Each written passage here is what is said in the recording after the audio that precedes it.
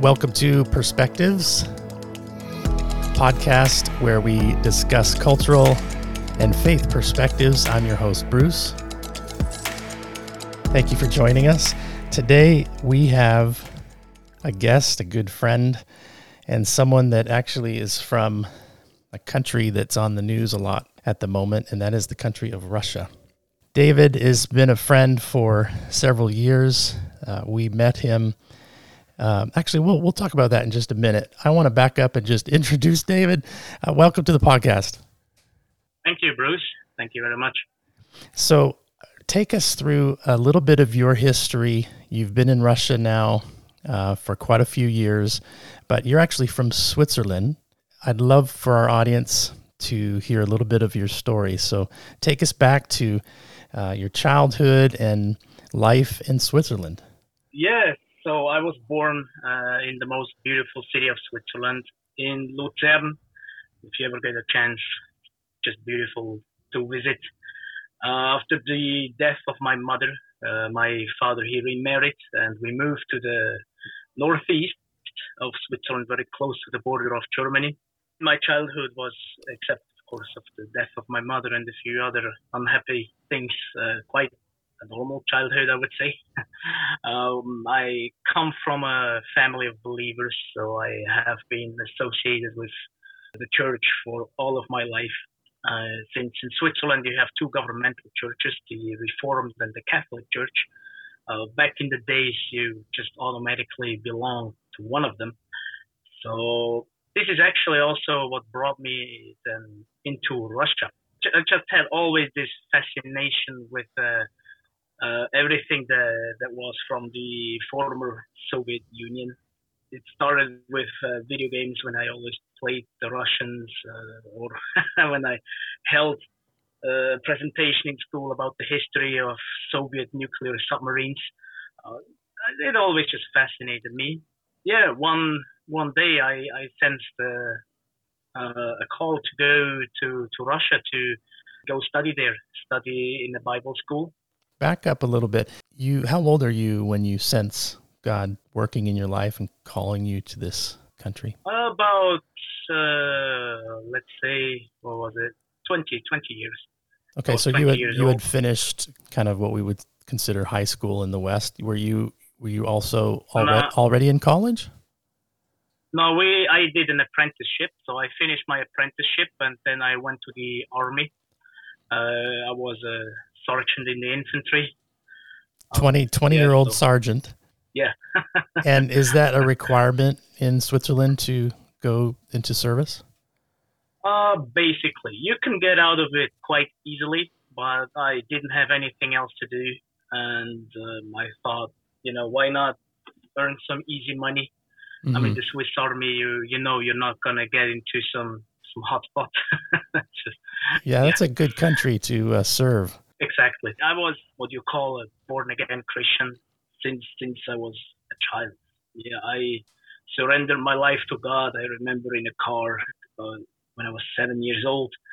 And so my understanding of who God is, what He has done, was quite thorough, I would say. But of course, during my time in the army, everything started to fade away a bit. So yeah, there was not a lot of church going on. I was moving away from God, living my life a bit. So I took that freedom and I enjoyed it.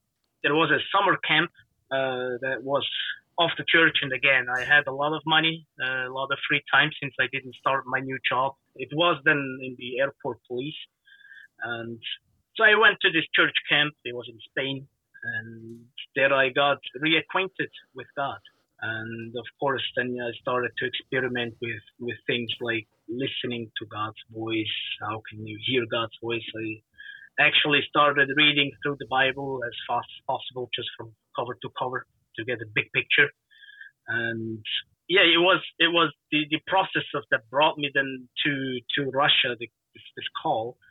It was not a single event. It was like a small series of events. So for example, I would, on my way to work into the airport, I would walk into a bookstore and buy a self-learning course German Russian, one of the with CDs and the books back in the days. And I walked out of the store and I was just thinking, what have I done? I've just spent 120 Swiss francs on the language course that I actually did not plan to start using at all. Wow. A series of events that made me actually interested. Yeah, I want to go to Russia. I want to see this place. But not just as a tourist. I actually want to do something there. I want to experience the culture, experience the people. And I Googled, then I found a school in the far east of Russia. And I applied, and that's how I ended up in Russia in the year 2010. Okay. For those of you that maybe aren't sure how big Russia is, I was just looking again at a map before we talk with David, and 11 time zones. Yes. And it's massive. And so you decide, I'm not just going to dip my toe, maybe go visit Moscow or some bordering, eastern city like St. Petersburg. You go all the way over. It's close to, it borders Japan and Asia, essentially. Everybody said the same, that, Moscow and St. Petersburg, they're great cities. They're beautiful, but they're not Russia. Russia is different. Moscow is not Russia because it has developed into just a metropole. Good public transport, everything's clean, no potholes. But I wanted to experience the real Russia. And I thought, why not go a bit further away? And as a Swiss, I didn't like the idea of Siberia, cold. So I found this place in the south that's far away from Moscow, Russia's far east. Yeah, and Russia also, beyond just being geographically huge, is so diverse. 120 ethnic groups and 100 languages. And we think of, like you're saying, like there's some classical cities, Moscow, St. Petersburg, all these other people groups that have been there for centuries and centuries, that have unique culture, unique ways of seeing the world. And tell us about the first few years. Was it everything that you were hoping for? Surprise you, frustrate you? What was that like? So the first few years, I did the Bible school, and at first I thought I would not go back to Russia. I liked it. It was very interesting. It was eye-opening. And for me as a Swiss, it was in a way different, but very much interested me. Since in Switzerland, everything's, is in neat little boxes, quality boxes, yes, but everything's very structured. Everything is planned through. Yes, and Russia is just the exact opposite. And there was a scene when I just arrived in St. Petersburg, and I just had a transfer there, and some guys were switching out the sign, and literally one guy stood on the roof of the terminal, held the other one on his legs, and this guy was hanging head down and switching out the sign. And in Switzerland, you get a fine when you were without a helmet on a construction site. So yeah, I liked it. I'm a freedom kind of liking guy. But I stayed in touch with one of the girls that I've met in the school. Oh, the girls! Here comes the girls. Here comes the hook. Here comes the hook, and she unsurprisingly became my wife. And we actually started to date in Ukraine in 2011 in the city of Ternopil. And Ukraine for us has ever since a very special place in our hearts. I moved back to Switzerland to pack my things in 2011, so I was there for 4 months. And then I moved in September 2011. Moved. I went to Russia forever. Yeah, it's different from being in a country for a limited amount of time, even if the time span is several months, half a year, than living there, especially because of the immigration services. It's astonishing to me still. Russia is not the place where you would think would have a huge number of immigrants coming to, but they actually do. Central Asians pour in. You have here in Russia's Far East, of course, plenty of Chinese, of Vietnamese, of Koreans, Japanese. And I was very surprised about the amount of people, immigrants, and also of sort of state the system was in, which of course made everything immigration related just very painful. And this created this, for a long time, this sense that I grew accustomed to the nation, to the culture. I studied the language. After a few years, I spoke Russian fluently. So I started to build relationships, just built a life. And I liked that part a lot. But then the opposite end, you have every year you need to go to the immigration services. They don't want anybody without money in the nation. They don't want to spend their own money on immigrants. So you need to prove that you have a job or at least a certain amount of money. And it was frustrating because a single stamp, I would use a month of my time. Just several days a week, I would be at the office waiting in lines, trying to get my stamp. For the privilege of living in Russia. Exactly. It sounds insane. And that's how I felt. But this created this dissonance, basically, that all the times when I had to go to the immigration office, I was thinking, why am I doing this, right? Why am I here? I could go back to Switzerland, live a happy life without potholes, without immigration services. Your family starts to grow. Yes. In 2015, our first daughter, Maya, was born, and she is the most stubborn, the most beautiful girl that you have ever seen.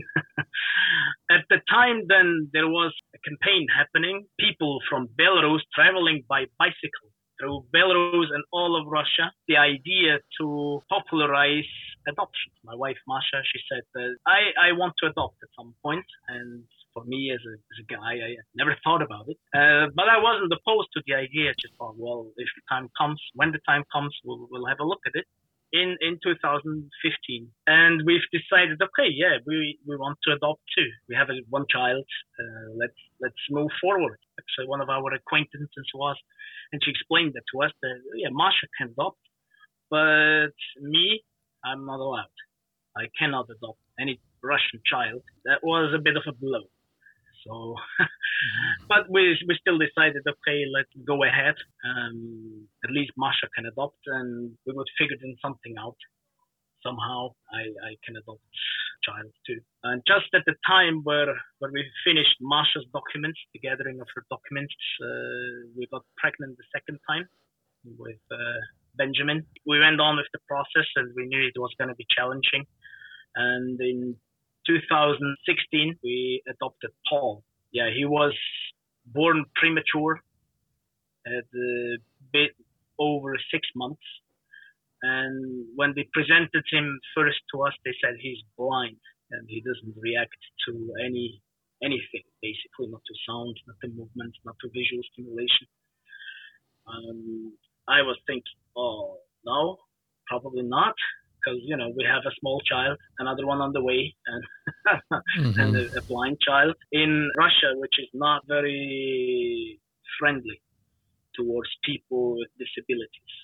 I just thought, no. My wife, she remembered what they told us in the evening courses that we needed to take in order to be allowed to adopt. And there they said, just look at the child. Don't let anybody tell you anything. Physically look at the child and then decide. And they brought him in. He's seen us and he smiled. So obviously he can see. Obviously he has a certain level of interaction. And then we've adopted him. Well, Masha adopted him. How many kids you have now? Now we have 4. So you have 2 by birth and 2 adopted. Is that right? Yes. In the process, Masha found his his biological mother, and also another little boy that looked quite similar to Paul. We figured out through neighbors and shopkeepers in that village that not a very good place to grow up. So we knew sooner or later this boy is going to end up in the system. We had people there who told us right away that, okay, he's there. If you're still interested, we can get him into your family, and that's what we did. You have a lot of energy flowing through Not anymore. Not anymore. No, among the kids, there's a lot of energy. If you can if you can harness that energy into something productive. Thank you for sharing that journey. I know that that was a big part of your family's story, history, testimony. Inside the country, there are so many different stories, so many different people. And as much as our media want to label and call everyone by the same color, there are very real people inside Russia that are, I would say, one, opposed to what's taking place, two, oblivious to what's really taking place, three, maybe brainwashed, like we all can be from our different perspectives and places where we get our news and we buy the narratives. From your perspective as a foreigner who is also now, you actually are a citizen as well, a dual citizen. You were able to break through the bureaucracy and get your Russian citizenship as well. How did you see this all unfolding, and then those around you as well? What were the perspectives early on? So, as you know, and people who listen to your podcast and those who have not been oblivious to the news, there has been a massive troop build-up since fall 21. And obviously, people in Russia knew, especially in the western border regions, but it was also in the news, but more of just, we're doing training exercises. And since it hasn't been the first time that, troops have been amassed at the Ukrainian border, massive amounts of tanks, planes, helicopters, everything. So nobody here was really worried. There have been some signs that something serious would be coming. For example, Putin publishing his article on the unity of the Russian and Ukrainian people and lands. Most people I know that were a bit interested in politics, they've read it. I've read it too, and it was a bit alarming. You're a history buff, so you just finished your degree in history. I don't want to go off too far into history, but as I read it as well, that piece was very important. And I think was mostly overlooked by the West, because if you knew anything about history, a rewriting, not falsifying, but piecing together a narrative that would suit action that was about to come. You saw in Ukraine this claiming of the Kievan Rus, the center of the birthplace of, Rus, Russia, this history which is 1,000 years old, the origins of the Russian people, which is the Slavic culture. You think of Belarus and Russia and Ukraine, they are all tapping from the same root system with a very different perspective on history and how cultures evolved, and all the way through the Mongolian 200 years of oppression, wars, invasions, through the Romanov period into Soviet communism to today. There's a piecing together of very fragmented pieces of history. And what I find interesting, and I didn't mean to go off on this tangent, but we enjoy talking about these things, is that the dominant systems in any power structure always get to write the history. You have this history of violence, of expansionism, of dictatorship, at times flowering seeds of democracy. And if we don't understand our history, we're going to repeat it. And if we do understand the history, we're able to read a piece like Putin put out and say, whoa, okay, that's an interesting take. Talk to us about, from that point on, you read it, you're a little bit alarmed, and then from there? Well, maybe not just a little bit, because what you need to know is that in Russia, the foundation has, of the narrative of, Ukraine, not just Ukraine, Belarus, north of Kazakhstan, Moldova, Georgia, the Caucasus, these are our lands. The concept has been built not just by Putin, but already through by the Tsars and then in the Soviet Union, of course, of the Russian world. So any kind of place was under influence by the Russian language, orthodoxy, or common heritage, as they say. Common heritage through expansion and domination. Through anything. I mean, in the Soviet Union, it was quite popular to replace population. Tatars, so Tatar people from Crimea, they were displaced, Russians. And of course, then at some point you have more Russians in a land that was Tatar throughout all of history. The common heritage means that we have a common history, so to say. There's Russian-speaking people there, but you put them there and to strengthen your power base. So it's such a ridiculous argument. And you never hear the counter. Well, yes, that was a foolish move that you moved in and put your own people in there. And now you're using that as an excuse to justify your occupation or your invasion. Yes. I mean, for an outsider, for a Westerner, a Ukrainian, right, it's foolish. It's even offensive because you understand the common history. Yeah, you have a common history, but you understand it quite differently. You see it very differently from the Russian perspective. But nothing unusual because Russia, the Soviet Union, has been a classical empire. We don't see it necessarily as an empire with colonies because it was just a land empire that was continuous. So not like the British who had their faraway colonies, right? Everybody knows that's an empire, but Russia, the Soviet Union was a classical empire. So after the breakup of this empire, after the fall of the Soviet Union, obviously the people within this empire had very mixed feeling about that breakup, right? While Ukrainians, even Belarusians, Georgians, they were rejoicing at that moment. You found freedom, independence, finally. For the Russians, it was a catastrophe. Question I have for you is, did it ever really become, in any sense, a democracy? Was that just the system lying dormant and waiting for the right moment?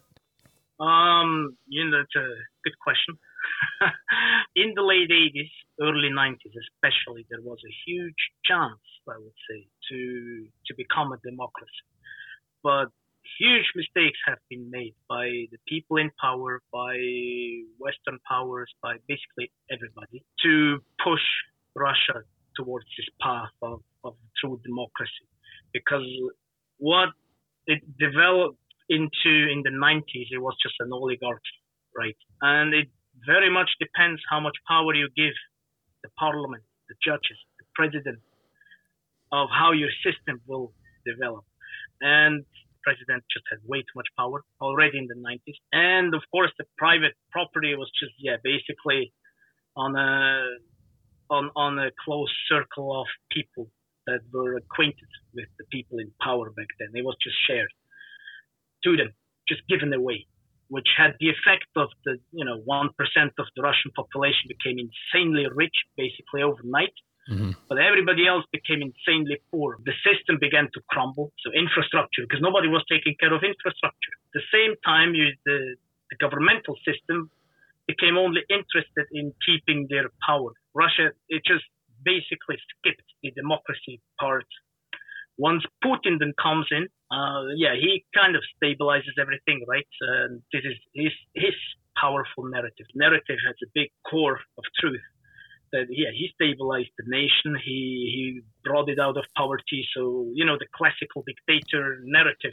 He took the nation from the ground and made it into a powerful, respected, feared nation state again. That's why most people follow him until now. He can do everything. He could declare that to invade the moon, and people would still be voting for the guy. Hofstede is. He just passed away a few years ago, a Dutch social psychologist. And you can go Google Hofstede Insights. And what he does and what his business has done is surveyed the different cultures throughout the world and put them into 6 categories. They're comparative categories. The 6 dimensions, one of them really stands out as power distance, and it's the degree to which the less powerful members of a society accept and expect that power is distributed unequally. And the Slavic culture ranks at the top of this list. And so compared to America, which would be about a 30 on a scale of 0 to 100, the Slavic culture is like a 92. Belarus, Ukraine, and Russia, the people without the positional places in society that don't have positional authority of some kind, they have essentially fully accepted they cannot change the system. and they expect. So there's an anticipation that power will be distributed unequally. You know, we place this value on individual rights, individual freedoms, but that 70-year period of communism really shaped a mental model within the core of the population, and that anticipates and expects, you know what, if I'm not in that inner circle, I cannot change that. It doesn't matter if it's a school or a hospital or the government, any social structure. For example, when you go to get your documents at the immigration office, Russians are saying, hey, sit down and shut up. You're going to be here all day and there's nothing you can do about it. And there's an acceptance of that. But when we Westerners approach those systems, our independent power mental models is like, hey, who's your boss? I need to speak. The system's terrible, needs to be fixed. But I share that because I think it's foolish of the West to think that after 70 years of this shaping, and it goes back even further than that, but this idea that those in power are essentially untouchable, and that it takes a very, very brave, unique person to stand up and to actually resist and to confront or to protest, because number one, you are going to face the mob reaction of those around you that for the most part, they support and they just are good with the status quo. And number two, you are going to suffer. You can see these generational divides. You can see a divide that goes through urban and rural populations. And it's not, it's shown by official Russian statistics. The same that say that 70 to 80% of the Russians support the military operation or war, as it's in reality. Yeah, you have this divide. The thing is, the older generations are say probably 40 and above, predominantly support Putin, supports the war. People in villages support Putin and the war, and the poor. So you can say the more wealthy, urban, young person is, the more immune he is to the governmental narrative. Yeah, it has to do with what you said, that 70 years you were planted into this system of where your individual choice matters nothing, and the difference here between Russia and Ukraine. So, I mean, I have been to Ukraine several times more for many months at the time. And it was very interesting to see the difference between Ukrainian society and the Russian society.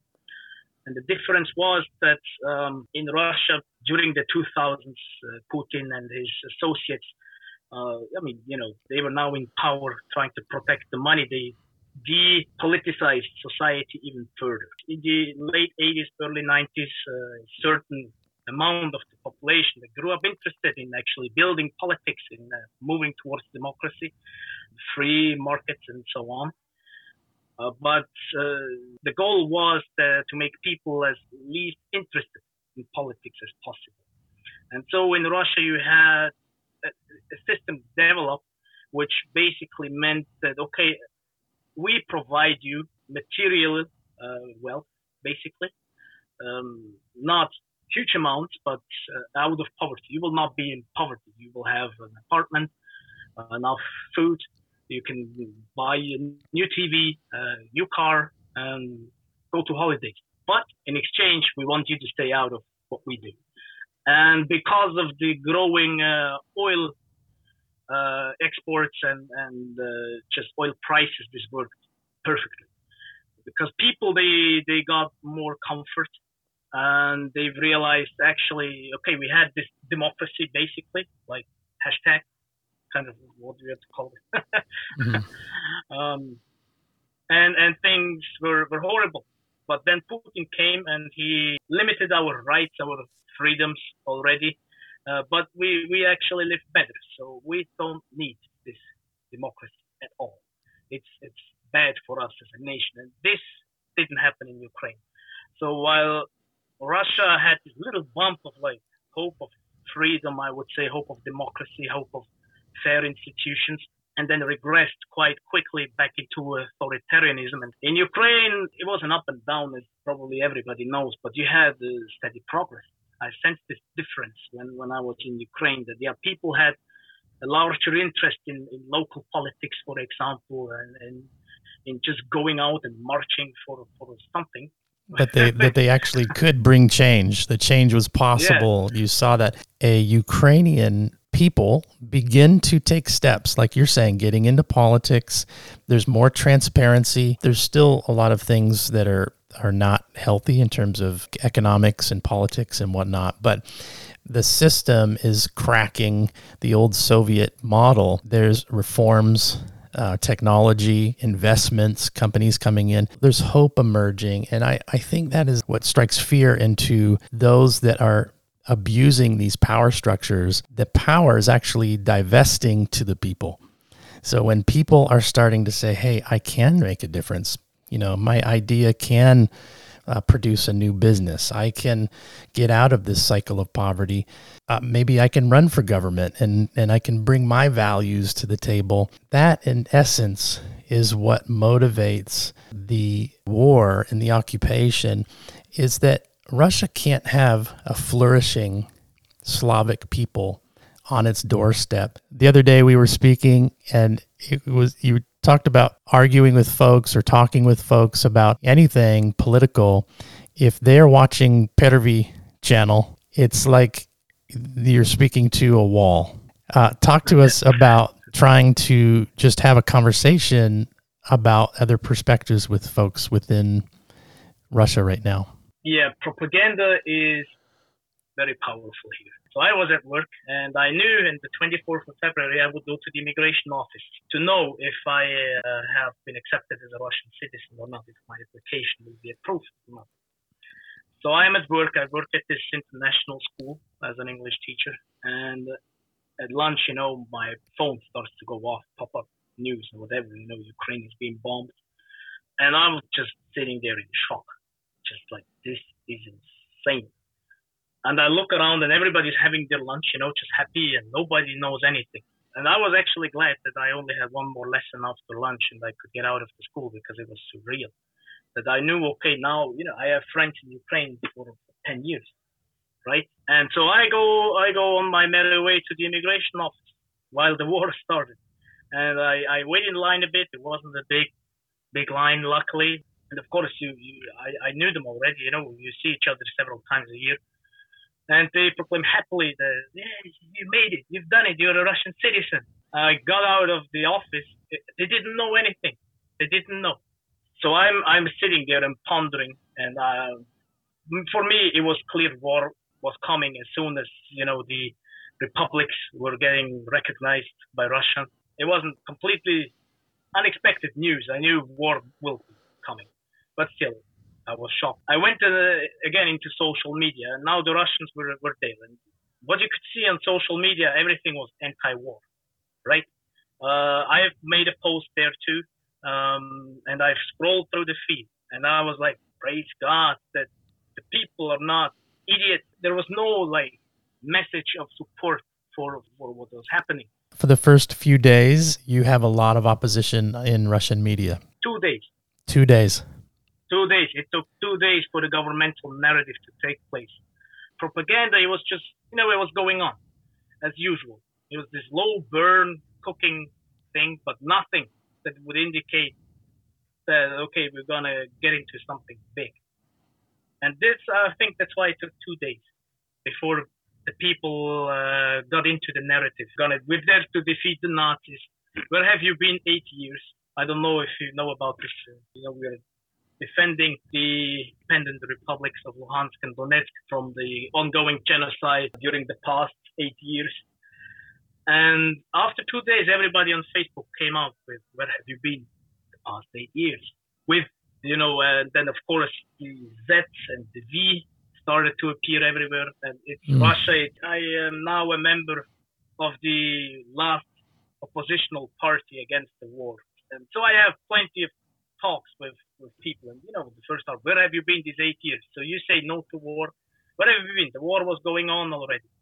And I was saying, well, number one, I was already back in 2014 opposing the war when you sent the troops. And the second is, where have you been 8 years? You believe it's a genocide, right? I believe it's a proxy war by Russia, maybe. At least they try to present it as a proxy war. Russians have been there.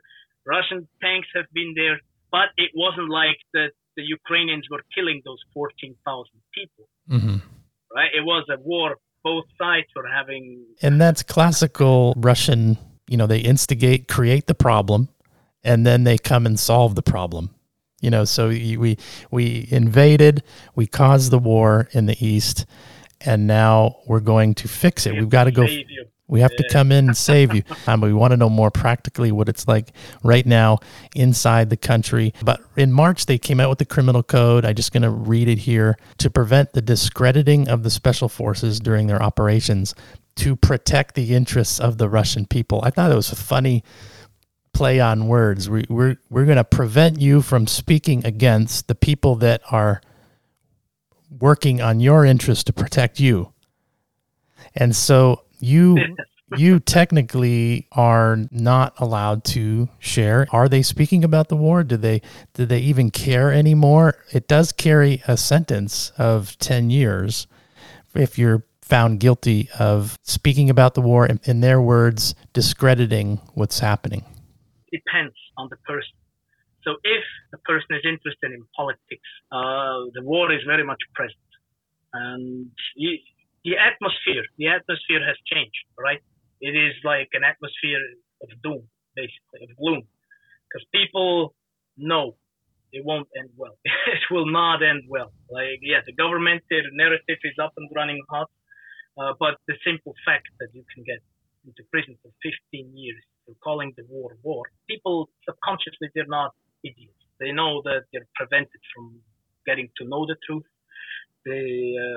Did the people, when social media was shut down, you had filtering of Twitter and Facebook. Talk to us about the reaction. You'd think that would cause a major uproar, but it doesn't seem like it has.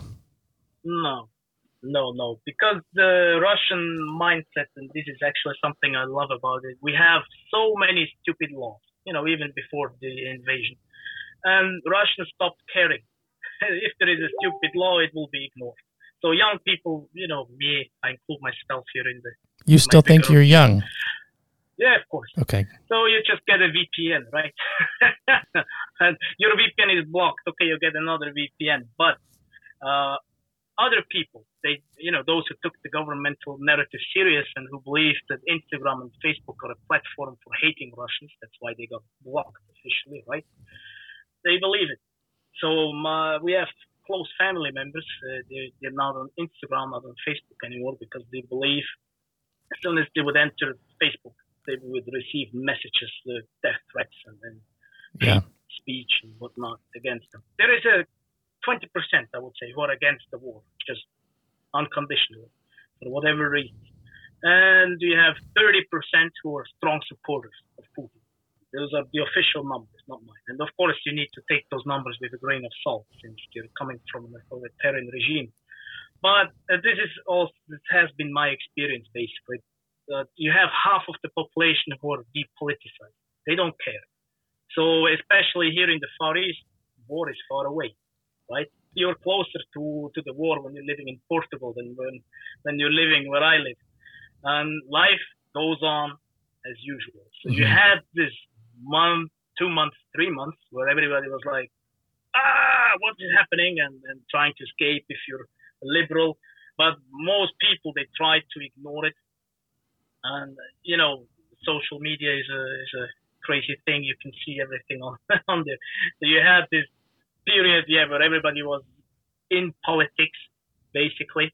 And because it's our nation, it took a little bit longer for the people to start ignoring. Right? Usually you have this week or two and then the whole fad blows away. But right now, everything is back to usual, right? So people are going on holidays. They post their food on Facebook. They live their lives, basically. Can you talk to us about just any practical implications of the sanctions from just a regular day in the life of a Far East, at least, Russian citizen? So again, it depends very much on the person. As soon as you had anything to do with outside of Russia, so if you've worked for a banking business, transport business, logistics, we're in the Far East, very connected with Asia, with Japan and Korea, especially China. As soon as you've had anything to do with them, your life is impacted. But if you live somewhere in a village, and I mean Russian village, right? Your outhouse is still an outhouse, just a hole in the ground. You feel nothing. You survived before by planting potatoes in your yard, and you survive right now by planting potatoes in your yard. It doesn't matter for you if you know if you can't get a Coca-Cola anymore, or if it has been more expensive, or right now Coca-Cola bottles start appearing in other languages. The wrapping paper is in like Uzbek or Azerbaijani, because parallel imports, right? No more Coca-Cola, but Coca-Cola still is available. We come back to the divide between rural and urban population, between young and old. And I had hour-long discussions about this with various people, and they say, it's another part of the Russian narrative. We are used to suffering. Like, you can't bring us to our knees. Like, we've endured harder. We don't bother about your sanctions. Well, two generations have grown up since the end of the Soviet Union, right? You have now two generations of people actually, who in their entire life have not seen another president than Putin. They know nothing of enduring the 90s, right? Right now, it's just right now the stocks are not depleted yet, right? But once the stocks are gone, and what actually works way more than Western sanctions is the Chinese moving out silently. So Huawei is closing down their shops, not announcing it, but it's a Chinese way. They just do it. They don't announce it. Nobody knows. But at some point, you want to get a new Huawei phone, you can.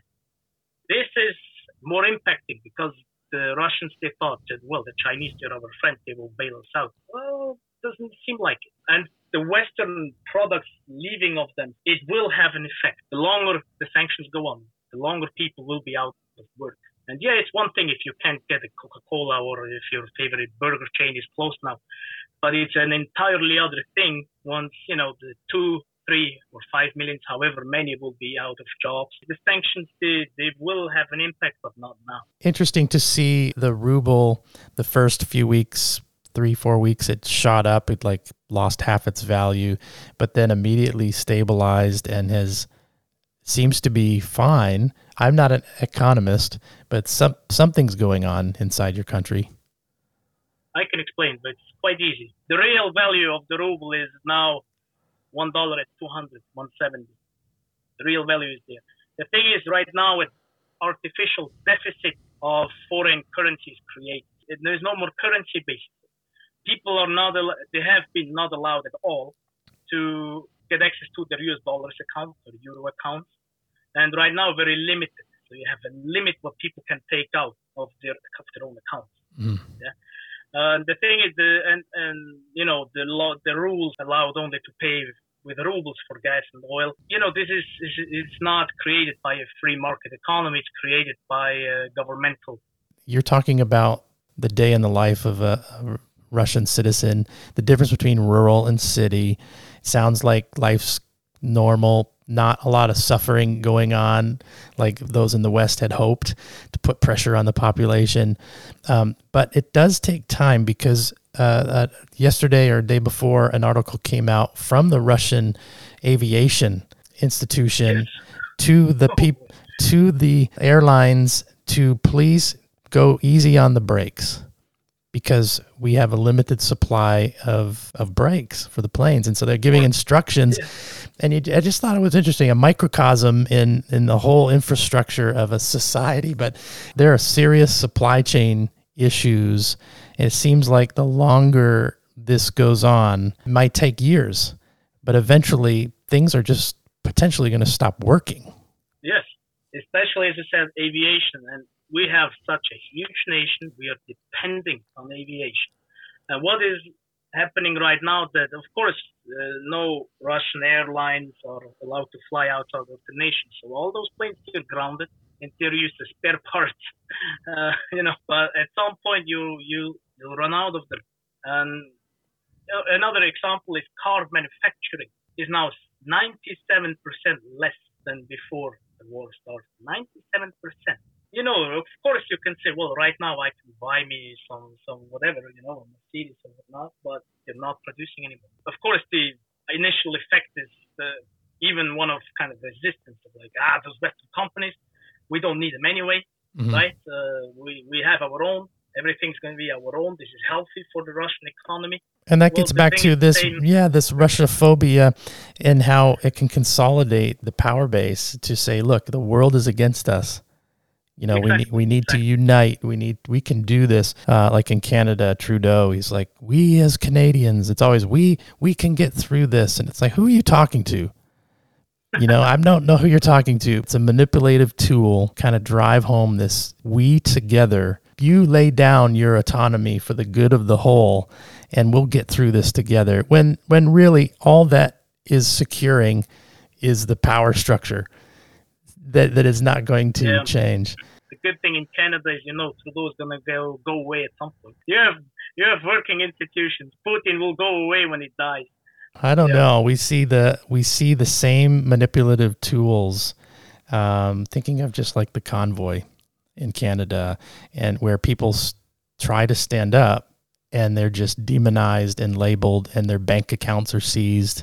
These are dictatorship tools to keep people, like you said, you've got government subsidies. As long as you've got a place to live and some food, let us do we've got this for you. Relax. And as soon as a people buy that, we have only seen socialism throughout history. And as a historian, it produces systematic suffering. Better to have a king, a few dozen people beheaded unjustly than a whole system, a whole ideology that can systematically wipe out people groups like the kulaks in Russian, Soviet, the peasantry, a whole class of people wiped out that no one ever talks about because we don't know our history. That came about through a slow labeling, dismissing, and the loss slowly of these freedoms. I'm wondering if we can just close, if you have anything to share to Ukrainians. I know that you have a lot of friends as well as Masha, and that this has been so difficult to watch from afar from a Russian perspective. Ooh, I was afraid you're going to ask me that. It's a nervous laughter, not one of humor. It's very, very, very painful for me to see Ukrainians suffer, the thing is, I feel very powerless, right? I've got citizenship on the 24th, and about a week later I applied to get into the opposition party. I know I'm not going to change anything from within. Nobody will be able to change anything from within right now. So I'm very sorry to disappoint you from our lack, our inability, that we as Russians have allowed the system to develop to kill you. It breaks my heart, but it makes me also insanely angry, to be honest. And I don't want to ask for forgiveness right now. This is not. And if any Russian comes to you and says, as Christians, you should forgive, don't listen to them right now. I want to say that those 20% who are in the opposition to the war, we don't know your pain, but we want to feel with you, and we want to say that we are with you. And again, I don't want to be dramatic or anything, but for this position, you can get 15 years here. I don't know. It's hard to put it in words, but I just want to say that we are with you, and we give our best to support you through various means. I am not at freedom here online to talk about what we are doing practically.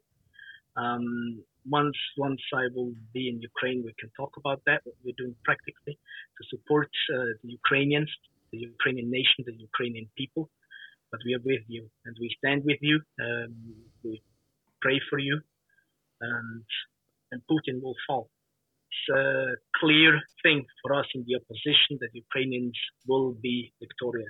Thank you so much, David. I know I put you on the spot there at the end, but I think it's important for those of our friends and especially the body of Christ in Ukraine.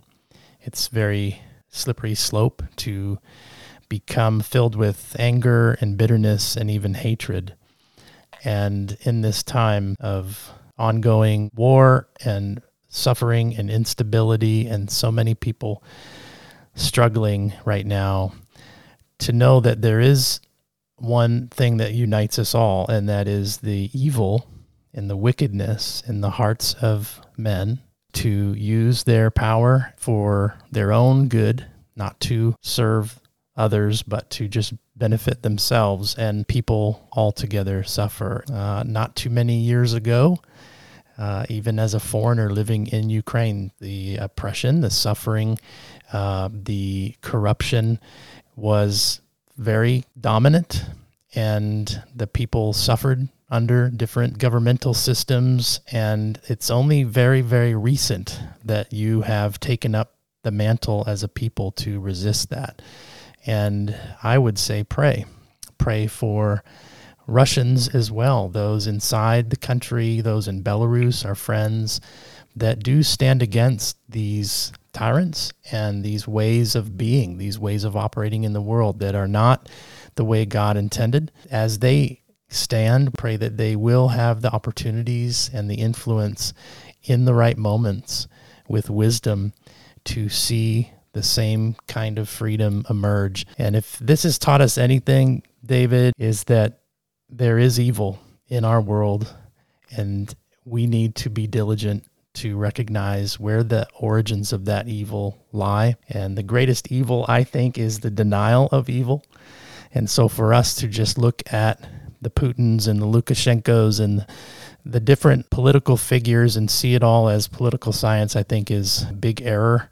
Solzhenitsyn warned us of that, warned the West, that slippery slope of just believing that there is no greater war behind the physical war that we see right now. That's not to diminish the suffering in the human material things that are taking place right now, but it's to give a perspective that we can all join together and pray and hope and suffer in solidarity together, that this is a terrible war. So thank you so much, David, for joining us on the podcast. Thank you for having me. It's a great idea of the different perspectives of hearing. I listened with great interest to all the people that you've already had and will continue to listen in. So thank you, David, for the interview and discussion. Thank you for your family, beautiful 4 children. This has been the Perspectives Podcast.